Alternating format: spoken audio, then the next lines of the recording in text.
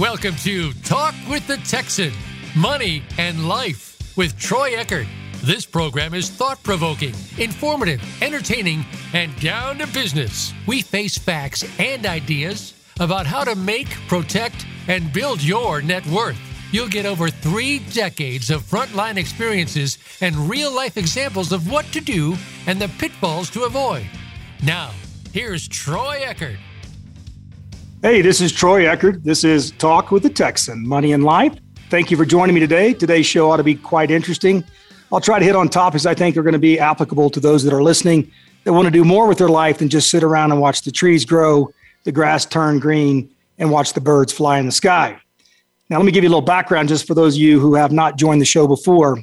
Started my career in 1985, spent my time working on behalf of wealthy millionaires trying to develop oil and gas portfolios. That career left me looking and wanting to learn more about wealth and about how the wealthy of this country, the United States, actually goes about creating wealth from nothing, and those who have created wealth, how they try to broaden it, but more importantly, the mistakes they made along the way. So today we're going to talk about the common traits that millionaires always seem to have, the efforts that they have to try to become wealthy, and what it looks like at the end of the day. Now, again, this is Troy Eckert. This is Talk with the Texan, Money and Life. And everything I'm going to talk about in today's show will have to do with about your life and about money and how they're all tied into one. I love the old statement from many old advisors and people of, I guess, less means will always say, money is the root of all evil and money doesn't make you happy and all those other little cliches. But at the end of the day, coming from a background myself of a fairly poor family down in South Texas, and watching how lives have changed and the way people have lived, both good and bad. And it does involve money because money does give you options and money does give you freedom. So one of the things I should start off with is in this particular show is that I'll be 57 years old fairly soon. I've had a long 36-year career in investments here in this country, primarily dealing with alternative investments. But every single client I have worked with the last 30 years plus have been what we call an accredited investor. That means that by the Security Exchange Commission definition, these investors are sophisticated, they're qualified, they have $1 million plus net worth, not counting their home and furnishings. They truly have assets they can invest, and it's well over $1 million. Now, this show is not about selling investments. This show is not about asking you to go jump into stocks or bonds or cannabis farms or oil and gas. It's about just having a great dialogue or a conversation about what it takes to be successful and about how you can create wealth, but do you really have a balance in your life? And that's what I'm all about. At my age and where I've been and how I've come through things over the last 36 years, I've learned that there are little tricks to the trade and little things I've learned along the way from the thousands of millionaires that I've talked with that I'm going to share to my audience today. So let's get started. The first thing I want to do is just talk about the definition I have. This is a Troy Eckert definition between being rich and wealthy. Now, rich is easy. Rich has a direct correlation to the perspective in which you're standing. If I'm living in a rundown mobile home park that is drug infested, it is a nightly rental, it is not in the best part of town, and I'm not making fun of mobile home parks, by the way. There are some great mobile home parks. I'm trying to give you a visual analogy. But let's say I'm living in an area that's not very good. It's bottom of the barrel when it comes to economics. Well, if I look at the guy living in a single family dwelling or even a nice apartment complex 2 or 3 blocks away, in my view, that individual might be actually rich compared to where I'm at in my life today. And I want you to understand that scale goes all the way up from the poorest person in this country all the way up to the richest guy, Jeff Bezos, right? Because at any given point in time, the other 336 million fall somewhere between the most unable to take care of themselves, the most poor of us all the way up to the richest of us all. And so depending on the step of the ladder or the step of the staircase you're standing on, the person that might be doing better than you could be classified in your own definition as rich. So I like to think of rich as something that means you have some substance. You have some choices in life you can make. You have the ability to digress one way or the other, or to move in one direction or the other, or to change jobs or to change cities. You have money to buy a car. You're rich in that you, at whatever level you're at, you have choices. there's many in this country who don't have choices, right? Because they don't have any money. They're stuck. They're on government programs. They're completely limited to where they can go, what they can do, and how they can run their lives. So I look at rich as being just a fundamental ability to have freedom and choice. Now, in the definition in the investment world, rich, according to the SEC, and I'm not giving you their definition, I'm saying they have defined somebody who's accredited as somebody who has over $1 million in net worth without counting their home and personal belongings. So that apparently means they're rich. They're rich enough to make decisions to invest, and they can go out and invest in alternative investments and other type of asset classes because the SEC in their great wisdom has made that a definition of being rich. So let's just use that for this particular example. Rich is anybody with $1 million or higher. Now, what's the difference between somebody who I would define as rich and somebody I would define as wealthy? Well, wealthy to me is pretty simple. I have thousands of millionaires I've talked with and had as investors over the last 36 years. My personal definition of rich is somebody who has enough money, they can make choices that are of substantive value. They can start a business. They can buy cars without having to finance them. They can buy nicer homes. They can travel the world if they so desire. They can invest in different asset classes and not worry about needing that money back in order to pay the grocery bill or pay their bills. So they're rich enough. They have excess capital, excess net worth that goes beyond just the stability of living. Now, what do I see as wealthy? This is my definition. I think somebody is wealthy when they have enough money that their money gives them enough income and produces enough of a yield they can maintain the lifestyle they have if they never made another dollar outside of what their own assets generate as far as internal income. So if I've got $10 million in the bank and it's making 10% return a year, I'm making $1 million a year, and my lifestyle is less than $1 million a year, I'm wealthy. The same goes if I had $1 million in the bank and it made 10% interest, and I had $100,000 a year in interest. If I can live my lifestyle the way I want on a beach or in a small town, and I can live on $100,000 a year, I would call you wealthy because your money is creating enough income to give you the lifestyle you want to live forever. Now, some of us, like me, we have a higher lifestyle. We like the better things in life. We like to travel. We like a second home. Maybe we want to do a lot of vacations in exotic places. And so we have a pretty ferocious appetite when it comes to the way that we like to live our lives and spend money. So wealthy for somebody who has that kind of an appetite has to be a greater amount of assets, creating a larger amount of income, but the definition's still the same. As long as money, the assets I have, generate enough income to give me the kind of lifestyle I want without ever having to have a job or without ever having to go outside the current assets that I own, I would define that as wealthy. And why is that important when we start the show today? Well, let me just put an example, is that I listen to people all the time, depending on who's doing the talking, and they say, that guy's really, really rich. I go, what makes him rich? Well, he's driving a Mercedes. He's living in a big house over in the nice side of town. And, his kids go to a great school and he's got a boat. And I go, really? How do you know he's not up to debt to his nose? How do you know that the Mercedes is not a 36-month lease? How do you know the house doesn't have a 30-year mortgage? You barely put any money down and he's strapped trying to make the payment every month. And the boat he has, well, that's $380 a month, but he doesn't know if he can make next month's payment. See, just because the facade says rich doesn't mean he's rich. What I have found in my career, if I were to put 1,000 of my previous investors or my current investors in a room, along with another 1,000 not really truly rich investors in a room, you probably would guess absolutely wrong which ones are which. Because what I found is that being rich means also having certain characteristics, such as maybe humility, such as not flaunting your wealth, such as being more consciously aware that maybe a little bit of softness to who you are carries a long way when it comes to how the world perceives you.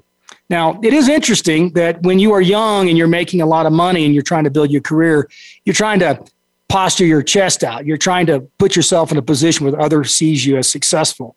They want to know that, hey, that guy walking in looks like he makes a lot of money, lives in a great house. I bet he makes a ton of cash. I bet he's really a successful individual. Well, that's what you do when you're in your 30s and your 40s. And when you get to your 50s and your 60s, you're no longer trying to impress anybody. You start saying, I really don't want people knowing I have a lot of money. I mean, they're going to figure it out if I live in a multi-million-dollar neighborhood or I'm sitting on a 150-foot yacht in the marina down in Florida. They're going to know that I obviously either am up to my rear in leveraged debt or I really have a lot of money. But other than the obvious, I don't want to walk into a grocery store, walk into a movie theater, any type of a public setting, and I don't want people to look at me as if, oh, that guy's got a ton of money. It puts you in a dangerous position. Now, you might think that the most danger you have is going to come from somebody who's going to try to rob you because they're going to notice that you have a Rolex watch on, or maybe you have an indication that you have a lot of cash on you because your wallet looks fat. That's not really who I'm afraid of today. When you get to the point of being rich or wealthy, your greatest fear is for those who want to be rich or wealthy, but they want to do it at your expense. So let's talk about the next part of this show, and that is, what are some of the common mistakes that successful entrepreneurs make? And what are some of the rich investors or the wealthy investors, what are some of the common mistakes they make? Well, let's go through it. First and foremost, and I've seen this happen multiple times, is they make fatal decisions. I had a partner back in 2008, and he called me right after the 2008 housing bubble crash dropped. And he said, hey, Troy, I just want to let you know I'm not going to be able to invest with you anymore. And realistically, I'm going to go back to work. My wife's got cancer. And he said, we've lost everything. And I said, man, what happened? What did you do? He goes, well, we made a fatal decision. My niece's husband was in real estate limited partnerships and put together a bunch of limited partnerships in a large growing metropolitan area. And we did really well in the first couple of funds. So we decided to make a big decision. We moved almost all of our retirement account into those partnerships, into those real estate funds. And the first ones were doing so good. They were making high teens, low 20% returns. And it looked like the right thing to do. And when the 2008 bubble crash began and started and became evident, we were notified that really it was nothing more than just under $100 million Ponzi scheme, and that all of our money was gone. It didn't exist. It was not there. It was stolen. And so our niece's husband stole from all of the family members and stole from us. And what we did was we made the number one error. I made a fatal decision by putting so much money into an investment, making a decision that the consequences, if not positive, were fatal to either your wealth, your health, or your good fortunes. So avoiding a fatal decision is critical, and that's one of the mistakes you want to stay away from. The next one is, and you're going to find this to be a little funny, I do. Everybody's been telling me since I was 20 years old in the investment world, you got to be diversified. You got to be diversified. You got to be diversified. And the fact of the matter is I think many failures and mistakes made by entrepreneurs is that you're too diversified. You know, you think you got to have some money in real estate and apartments and storage and oil and gas and stocks and bonds and cannabis farms and mines, and you're into ATM machines and you're investing in 9 startups. And I'm going to use an example of a very, very wealthy partner I had. In fact, he's worth a couple of $1 billion. I'll leave his name off the show. But when I first became a partner, I was invited to these private equity quarterly investment meetings. And I would sit at the back of the room. I was a small player. I had a project that involved real estate that this particular wealthy investor was partnering with me. And I sat at the back of the room. And the whole idea of the day was each one of the little private investments this billionaire had made would have each person get up and give a 30-minute presentation on what the investment was about, progress they had made since the last quarterly report, and to give an update on how things were going, and then allow the room full of all these master degreed MBA smart guys sit around the room, and they all got to take pot shots and ask questions to maybe either humiliate them or at least to present the fact that it wasn't as good as they were trying to represent. Now, I listened to the content of these investments, and by the time I'd gone to my second or my third quarterly meeting, it was very clear to me that the investments were made not out of what I would think would be very selective choices. It was made more out of, I've got so much money, let me just throw some money out at some of these investments. 1 out of 20 might work, and if it works, maybe it makes me 10 to 20 times my money.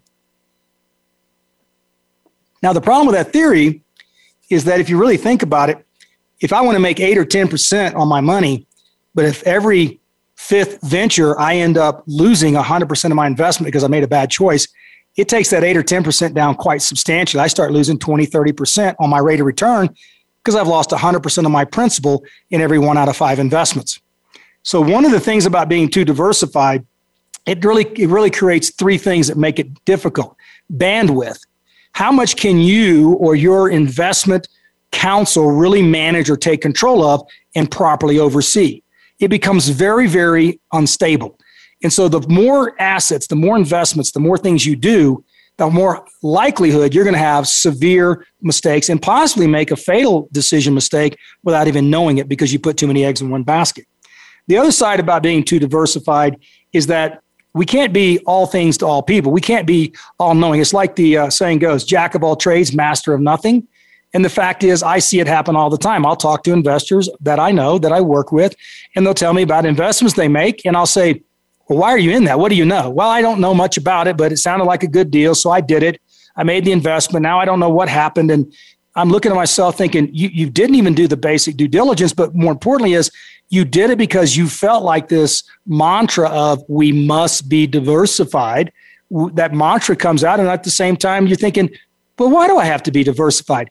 If I knew the winning horse in the Kentucky Derby, I don't need to make a bet on all 10 horses in the race. I need to put all my money on horse number 10 if that's the winning horse, so long as it's not a fatal decision. In other words, it's all my money I have. It's just the money I have that day at the track, right? So the other part of diversification is that sometimes when you're too diversified, I liken it to being a gambler when you're playing on the craps table. If you sit back and take a non-emotional view of the craps table, it's real simple. The table wins on one or two throws of the dice. But when they win, they get all the money on the table. When somebody throws a craps dice and all that money, all those positions, all those players huddled around the table, have all these money and dollars invested on the table, and all of a sudden there's a crapshoot and the crap number comes up, these big old long sticks come out with great big hooks and they hook all the money and they rake it into a pile and everybody loses all at one time. Now, the problem with that is that you think you're spreading your bets. You think you're covering all the numbers, but in truth, what you've really done is you've almost got so many bets on the table, you're almost assured of losing your money.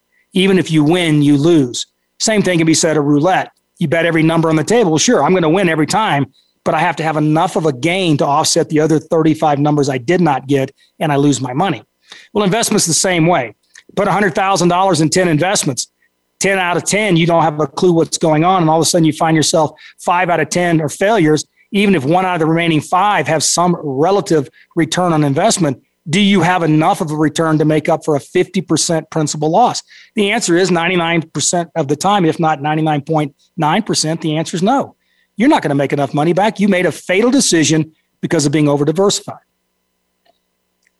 Now, when we talk about this next one, this is a personal judgment because there's a lot of connotations, but let's talk about being too greedy. Now, greedy is real simple. Greed has to do with a desire to make more, to not leave any unturned stones, not to leave any money on the table when there's more profit to be made. But the truth of the matter is, a lot of people mistake greed for aggression. Now, I personally don't find aggression a bad thing so long as it is aggression for the right reason in the right direction. But sometimes when you stand back or others view your investment habits or the way you spend your money or how you create your wealth, they say, man, that guy is greedy, greedy, greedy, man. He wants to buy every lot in the neighborhood. He wants to build every new spec home in the neighborhood. He wants to buy every bit of the corn left in the big corn stall at the flea market. He wants to own it all. And the truth of the matter is sometimes being aggressive is perceived as being greedy, but I think there's a difference. And so let's just talk about what greed looks like when it comes to being a wealthy or rich investor. Remember, this is all about money and life, right? So we're talking about money and life. Some people are driven purely by one desire. They must win at all costs. They have to beat whoever they're playing at all costs, and they don't care if they go bankrupt 3 times. So as long as every person along the way, they can say, I won 99 out of 100 competitive contests in the business world. I don't like those people. I can spot them fairly easy, and I avoid them at all costs because they don't even know the rules of the game or the boundaries they can play by.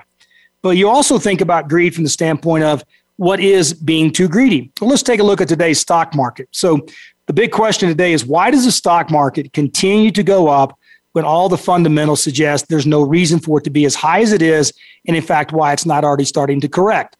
So we go up 500 points, down 700 points, up 300, down 400. We're vacillating all over the board at this middle 30,000 range on the Dow. But the truth of the matter is there's only one reason, in my view, well, let's call it 2 reasons, in my view, why the Dow continues to keep everybody's attention. One, there's nowhere else to go. If you pull all your money out of the stock market, you're sitting in cash and the bank is paying you 0.5% on your money. You're not even making enough to keep up with inflation. So by just default, the stock market is getting all the cash. And number 2, liquidity. When you're sitting there running your business and you're making the same kind of profit you did the previous year, your business is growing and booming, you find yourself with all this extra income and money, even after taxes, you're going, What the heck do I do with it? Well, I'm going to buy more timber. I'm going to buy more spec homes. I'm going to buy more apartment complexes. Well, at some point in time, you're thinking, well, when is enough enough? When is making enough money enough? When is staying in the stock market? Does it make sense to stay there when you know that most likely it has a much higher probability of going backwards and losing value than going up?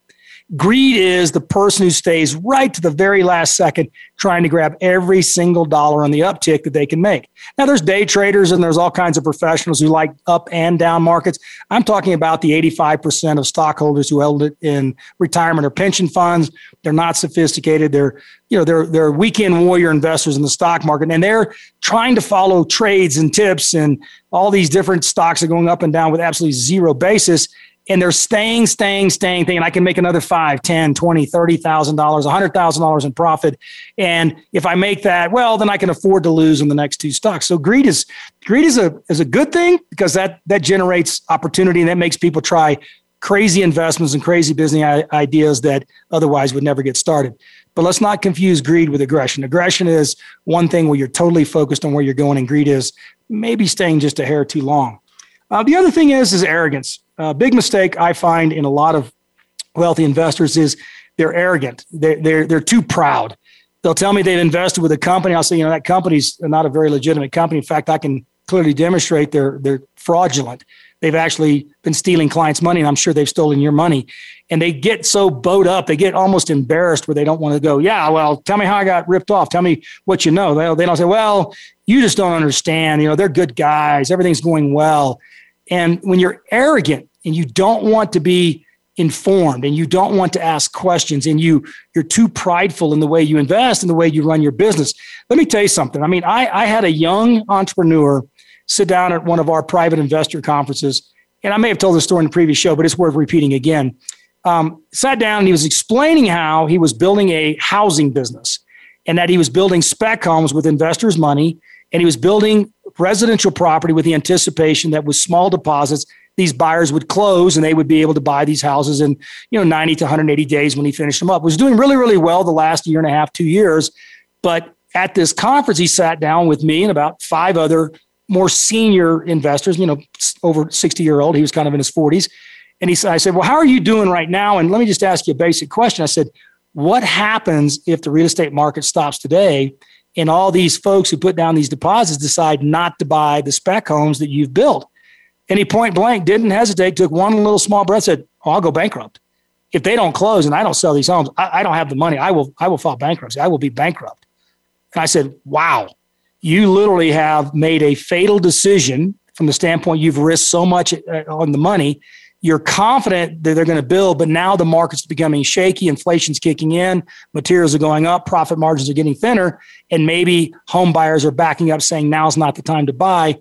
Now you're looking very, very precariously standing on that edge. So me and the 4 or 5 guys in the room, we just kind of talked to him for a few minutes and made a suggestion. I said to him, what if you went back to these investors and said, material prices are going up, but if I can buy and prepay much of the material for the homes you're going to buy, I can lock in those prices for material today and save you from having to spend a lot more money on future costs. But more importantly is you don't want to put me in jeopardy of not completing the homes, because then if I'm not in business, you don't get the home that you want. Why don't you guys put up some capital now? I'll commit 100% of it going straight to buying the material. And now we have locked in prices and we avoid the inflation that's taking place in the home market. So he took the idea. I know he thought about it all day. I didn't see him the rest of the day. And he took off a little early from the conference because he had to go back to be with his kids. And about 3 weeks later, he called in and said, it worked. It worked. They took exactly the advice you gave me. They put up the money to buy the material. And that was where I was in trouble, because if the material costs kept rising, I had no way of pushing it back on those home buyers. I was going to eat it, and it was going to go right past my profit margin. So here you have this really sharp, sophisticated guy building homes. He's a young entrepreneur. He's making a lot of success, making a couple of $1 million a year in profit. He's cranking, but he knows, man, there's a tsunami coming, and I don't know how to get out of the way of it. So by not being arrogant, by coming and being forthright and telling some senior investors who've probably seen this kind of cycle before or something like it, giving a little bit of advice helped him to not only redirect the risk, but reduce the risk and realign himself so it wasn't a fatal decision, because he was able to go renegotiate. This can be done all the time, folks. Let me tell you something. And one thing I should mention in each one of my shows is that, first off, if you want to call in and ask questions or holler at me at any time, you can always call the show number, which is 866-472-5790. I'll repeat that, 866-472-5790. Again, this is Talk with the Texan, Money and Life, and this is Troy Eckert. So anytime you want to call, you give me a shout. I'll be glad to talk anything you want to talk about, and I'll answer questions the best I can. But the idea here is that when you continue to have mistakes that can cause you to go from being successful to failure, it usually is because of many different factors. But what I find most typical in these millionaires, as I described, is a fatal decision, too diversified, too greedy, too concentrated in one particular asset class or another, too arrogant. And the last one is going to be a kicker. They're too lazy. People get lazy. I can say that I'm actually guilty of that as well. What does that mean? Well, you start making enough money and you think, I'm going to buy that lot, or I'm going to buy that building, I'm going to buy that rent house. I really should do some background and pull the utility bills, and I should look at the infrastructure, and I should hire a inspector. Maybe I should get that backyard looked at for that water drainage. And you go, hell, I'll fix it later. I'm not going to worry about it. And what ends up happening to us, what happens to you and me, is that we end up finding ourselves making decisions today that we wouldn't have made 10, 15, 20 years ago. Well, why not? Well, as you make more money, or as you become more seasoned as an investor and as somebody that has a higher or deeper pocket of wealth, you start finding that, well, I can afford that if I'm wrong a little bit, it's not going to hurt me. I can afford to say, I don't have the time to run that extra due diligence. I'm too cheap to hire a lawyer to look at the contract. I've seen 100 of them. I'll review the contract myself.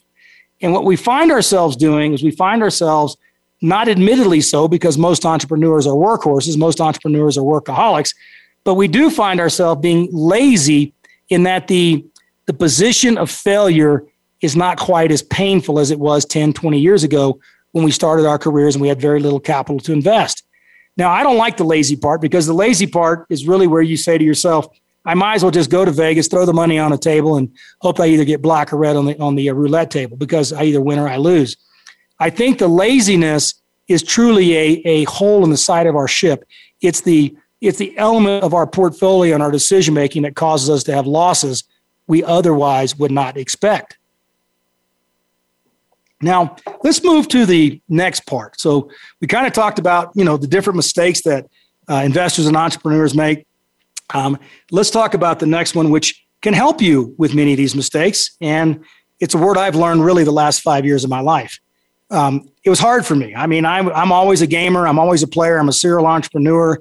I go to these conferences with this billionaire. I listen to all these different investments. I don't even know if I finished that thought, but I would look at these guys' investments and I would sit there and watch them one by one present.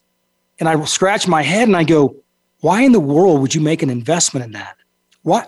I don't even get that product. And I'd listen to these guys one by one, get up over 8 hours explaining the investment joint venture they created, the fact that the billionaire was invested.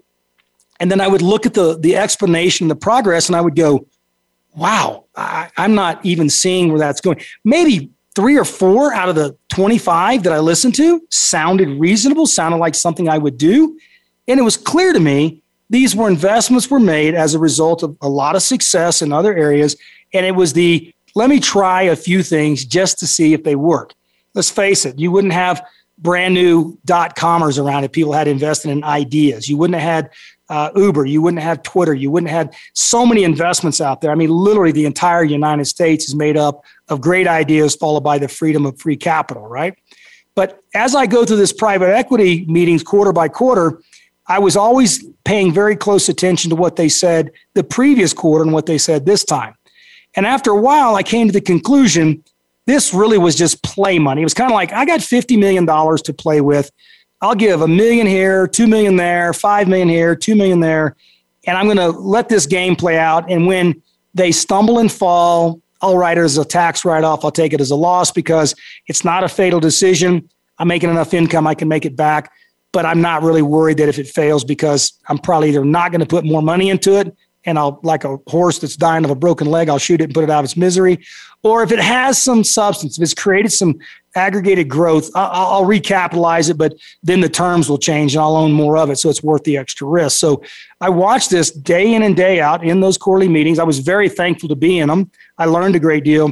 But what I did learn is even as smart and as wealthy as this individual was, you still looked at it and go, how in the world did you come to the conclusion to write a check and participate in that particular venture? Because it made no sense.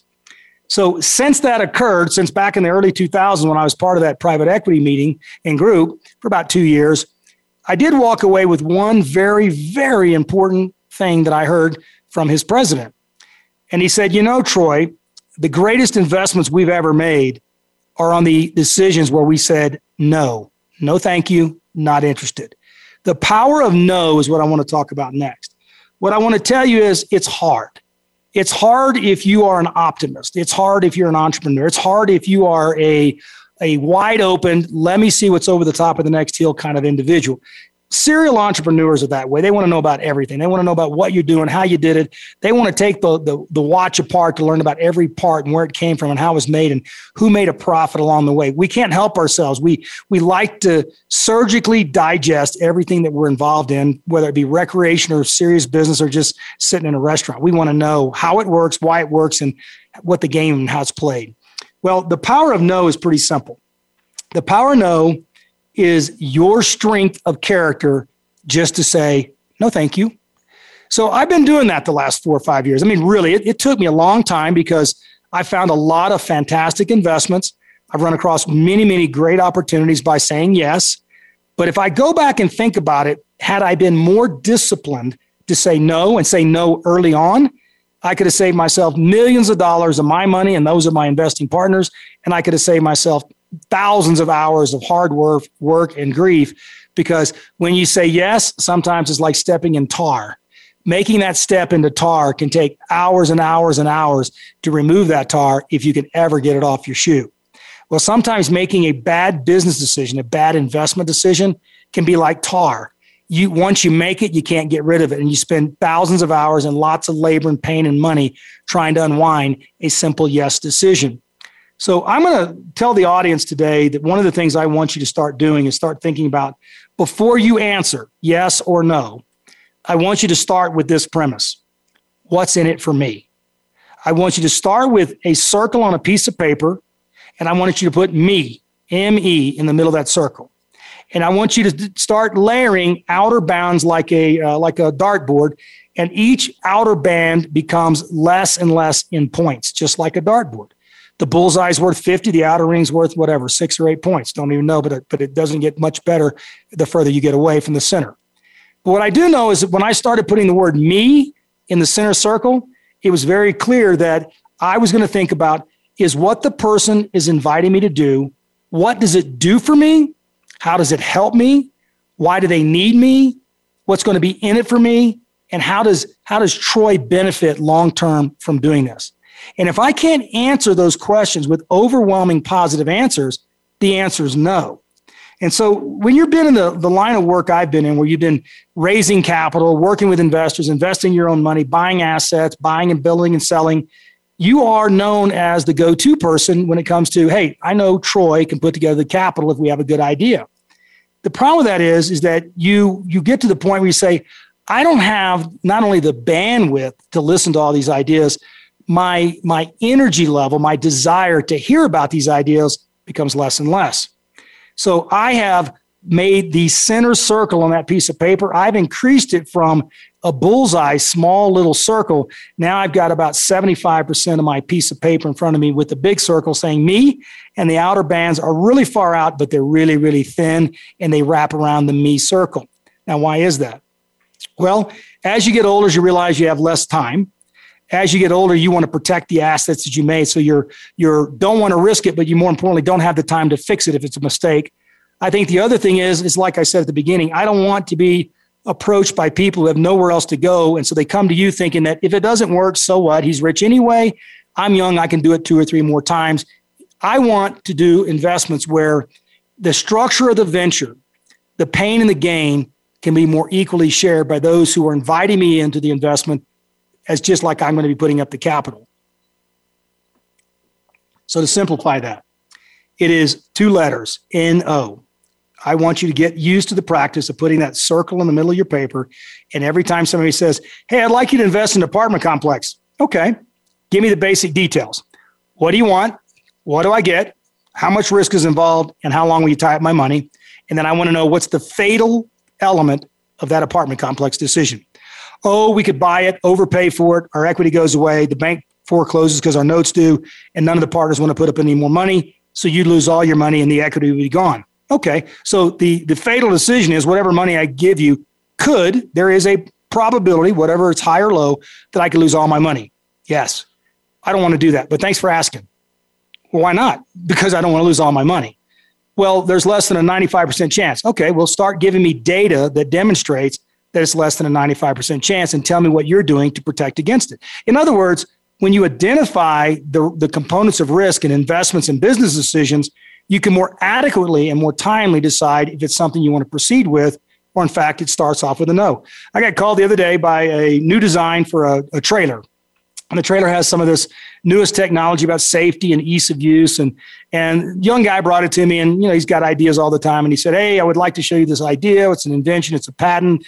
And we have a manufacturing company. So he's thinking that maybe we want to manufacture it. And I said, well, I looked at it briefly. And the answer is we're not prepared, nor are we in the position to want to take on a new trailer design, trailer idea. Our shop's busy. We got our product lined out. We know exactly what we're doing. So we don't want to digress our attention and manpower from that particular new item. So then I get followed up with a text, and the text says, well, I know you may not want to manufacture it. Would you be interested as an investor? And the answer no came out like faster than the first part, because I said, no, thanks. I really appreciate it. Well, why not? And the answer is simple. You are looking around for private money. You give me an idea that's untested. You're going to need a lot of money, round 1, round 2, round 3. I'm sure the guy that's designed it, that has the patent, is going to want, as most people do, they're unrealistic in their expectations. Hey, I got a great idea for a trailer. You put up $10 million. I get 90% of the company. You get your $10 million back after I get all my money, blah, blah, blah. In other words, they want the lion's share on a new business venture, a new idea, without any money at risk. And they just assume because they had a great idea, they should automatically have 90% ownership and control and decision-making. I've learned it to be the other way around. I've learned in 36 years of being in the investment world that when you come to a sophisticated investor, I mean, somebody who has expertise, broad knowledge, capital, access to friends and family and partners that have capital, they're going to ask you a couple of things that you're going to think about. And it goes to the power of no. They're going to want to know, if you have an idea for them to invest in, are you invested? Is your money on the line? How much of your money is on the line? How invested are you? How much do you believe in the idea that you're asking them to join you in? Number 2, what's the allocation of ownership and distribution of income? Well, if it's 90% toward you, the guy asking for the money, and 10% toward them, sophisticated investors not only say no, but you're probably never going to get a second chance to ever talk to them again. There's no respect for the capital. If you're going to go out and be available to listen to business ideas, you must have already established what you consider to be fair terms. For me, it's pretty simple. I need to know that the asset is something that is reasonable to try to achieve success. I'm not really into startups anymore. I've seen 99 out of 100 fail.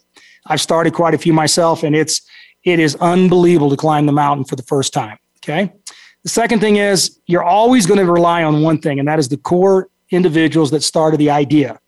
And when you start really digging into the original entrepreneurs that come to the ideas, you're going to find yourself dealing with people who are not very stable themselves, because just because they have a good idea doesn't mean they know how to run a business, but more importantly, doesn't mean they have the tenacity to stay the course and see it through.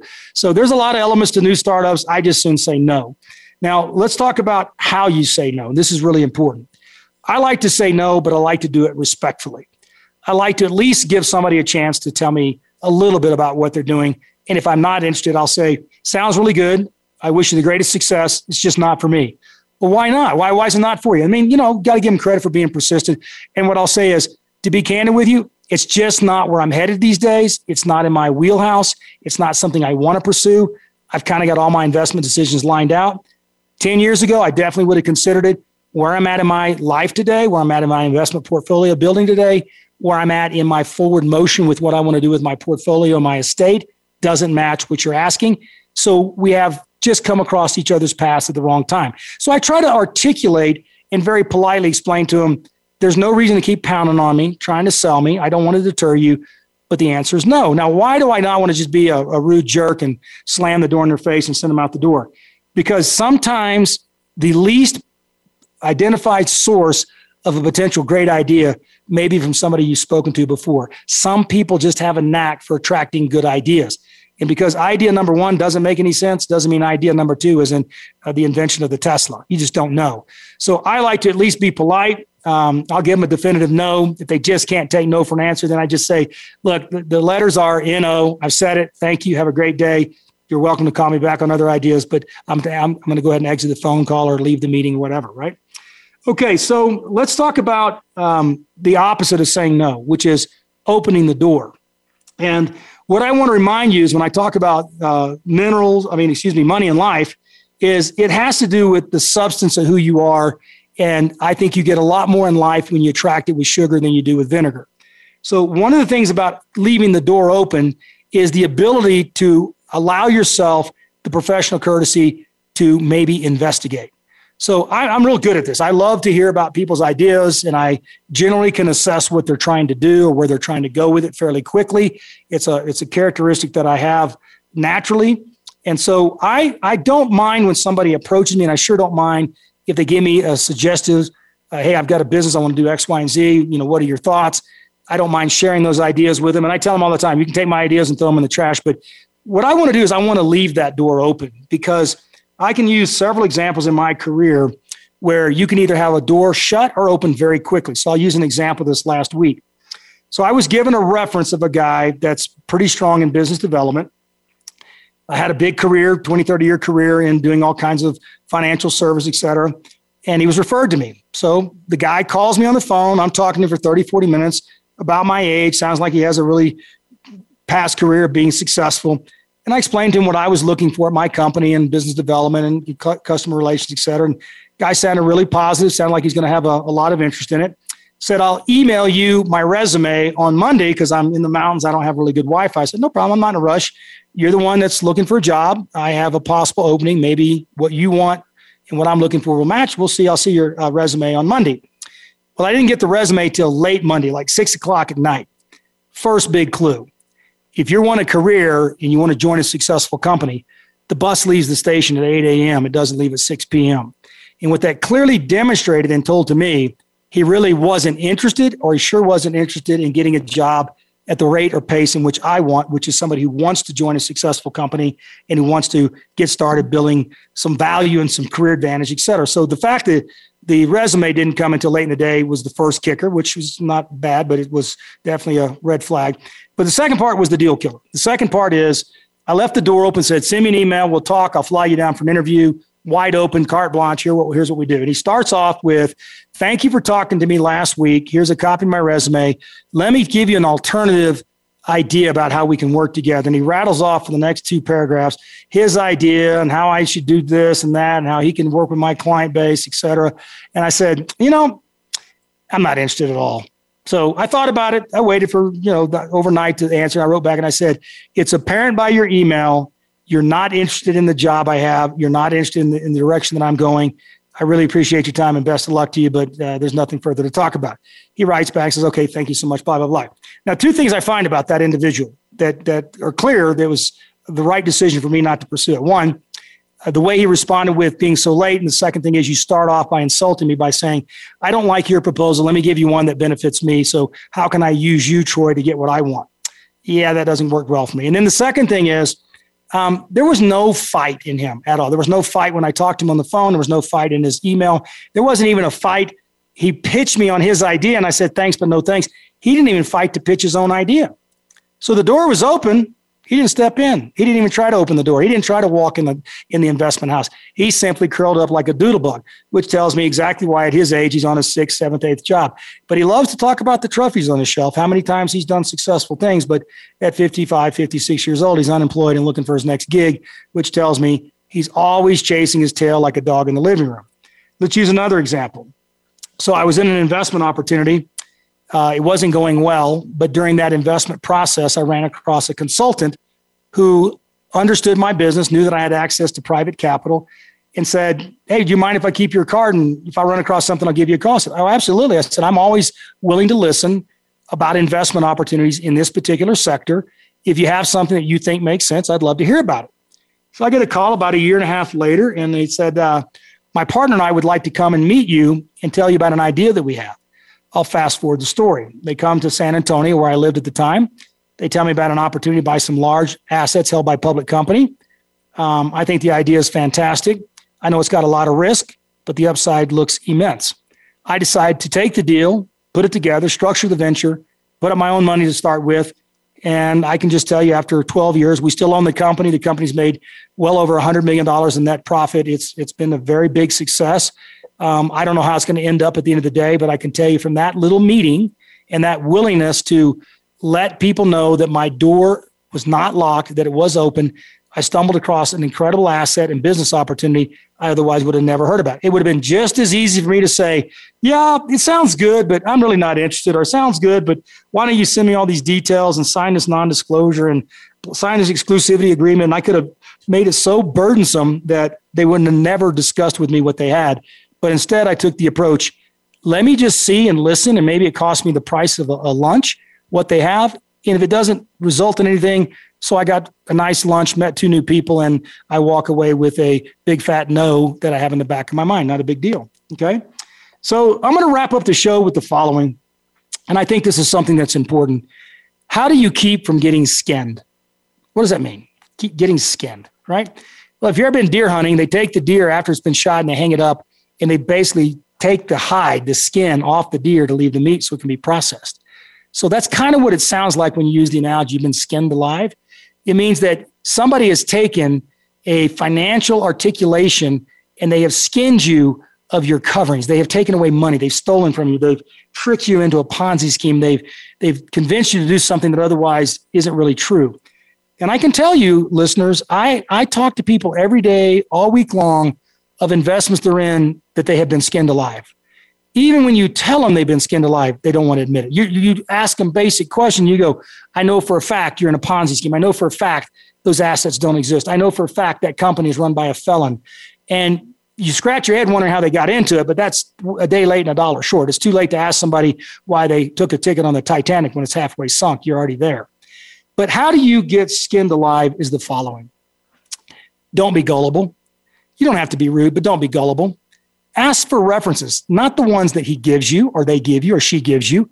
Ask for references by saying, may I have 3 people who've known you 3 years or longer that have invested with you? And I'll need their name, address, and phone number, and give me an example or some example of investments they've made with you. And I'd like to call them. All right, so you get the 3 names, you call them. But before you call them, run your Google search, find out who they are.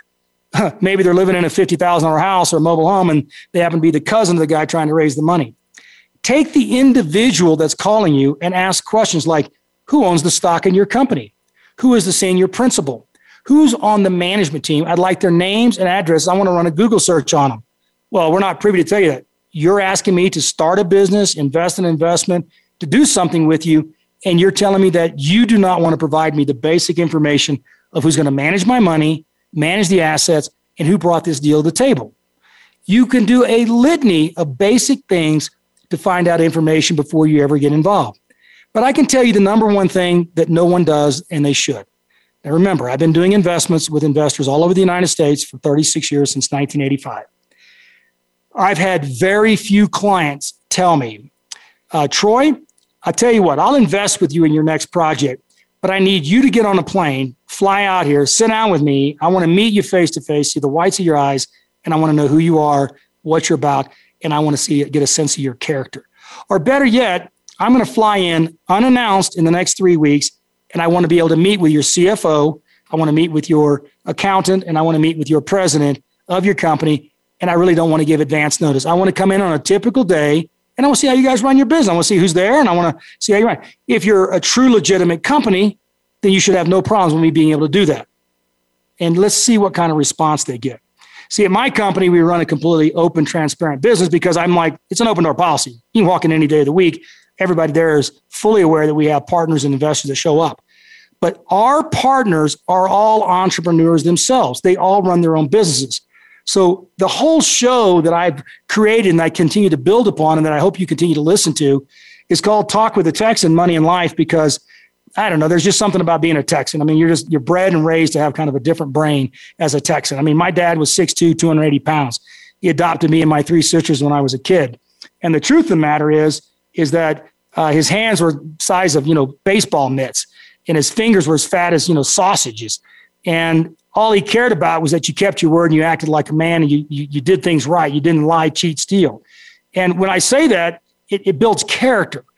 And I can just tell from traveling the world and from going to so many different states and so many different backgrounds and ethnicities, there's something unique about being a Texan. And I'm sure every state has their own claim to fame. But when you're a Texan, it's just something about the character that you try to instill not only in your kids, but in your family and your life. And that is, we're going to tell it like it is. We're going to stand behind what we do. There's no greater fight than fights inside of a Texan. I fight more for the rights than the wrongs. I love the creation of this show because I want people to follow it and listen to it, to learn from it. I want to be challenged by it. I want to bring guest speakers on in the next few episodes that are going to help talk about very important subjects. But when you add to it money and life, it's because at the end of the day, unless you were just completely decided when you're young, I don't care about material things. I don't care where I live, how I live. I really don't plan on getting married, having kids. I'm just going to bounce through life wherever I go. And man, there are people like that. There are people out there who just flat don't care.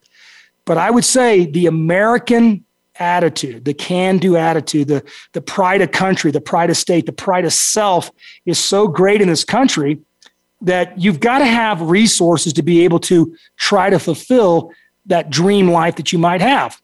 I mean, I remember as a kid trying to get lunch money out of my dad and mom. They were so broke. It was 35 cents. It was a quarter and a dime sitting on his little side desk of his bed. And I'd go by every morning, 8 or 9 years old, and pick up that quarter and dime. That paid for my lunch that day.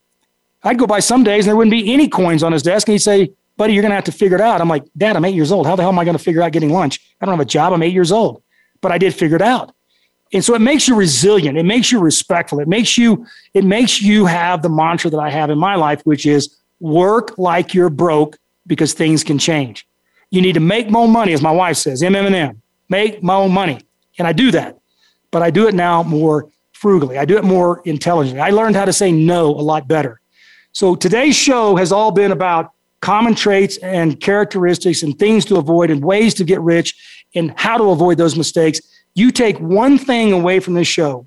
If you take one thing away, it may save you a lot of strife, a lot of strain, a lot of stress, and maybe you don't lose all the money you thought you're going to lose.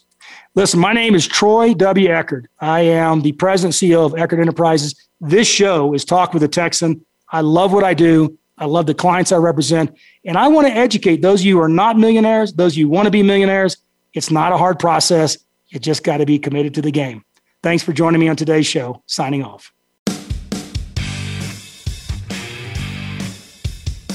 Thanks to all our incredible friends for joining Troy for today's show, Talk with the Texan, Money and Life. Please join your host, Troy Eckert, for another edition of the program every Monday at 2 p.m. Pacific Time and 5 p.m. Eastern Time on the Voice America Business Channel.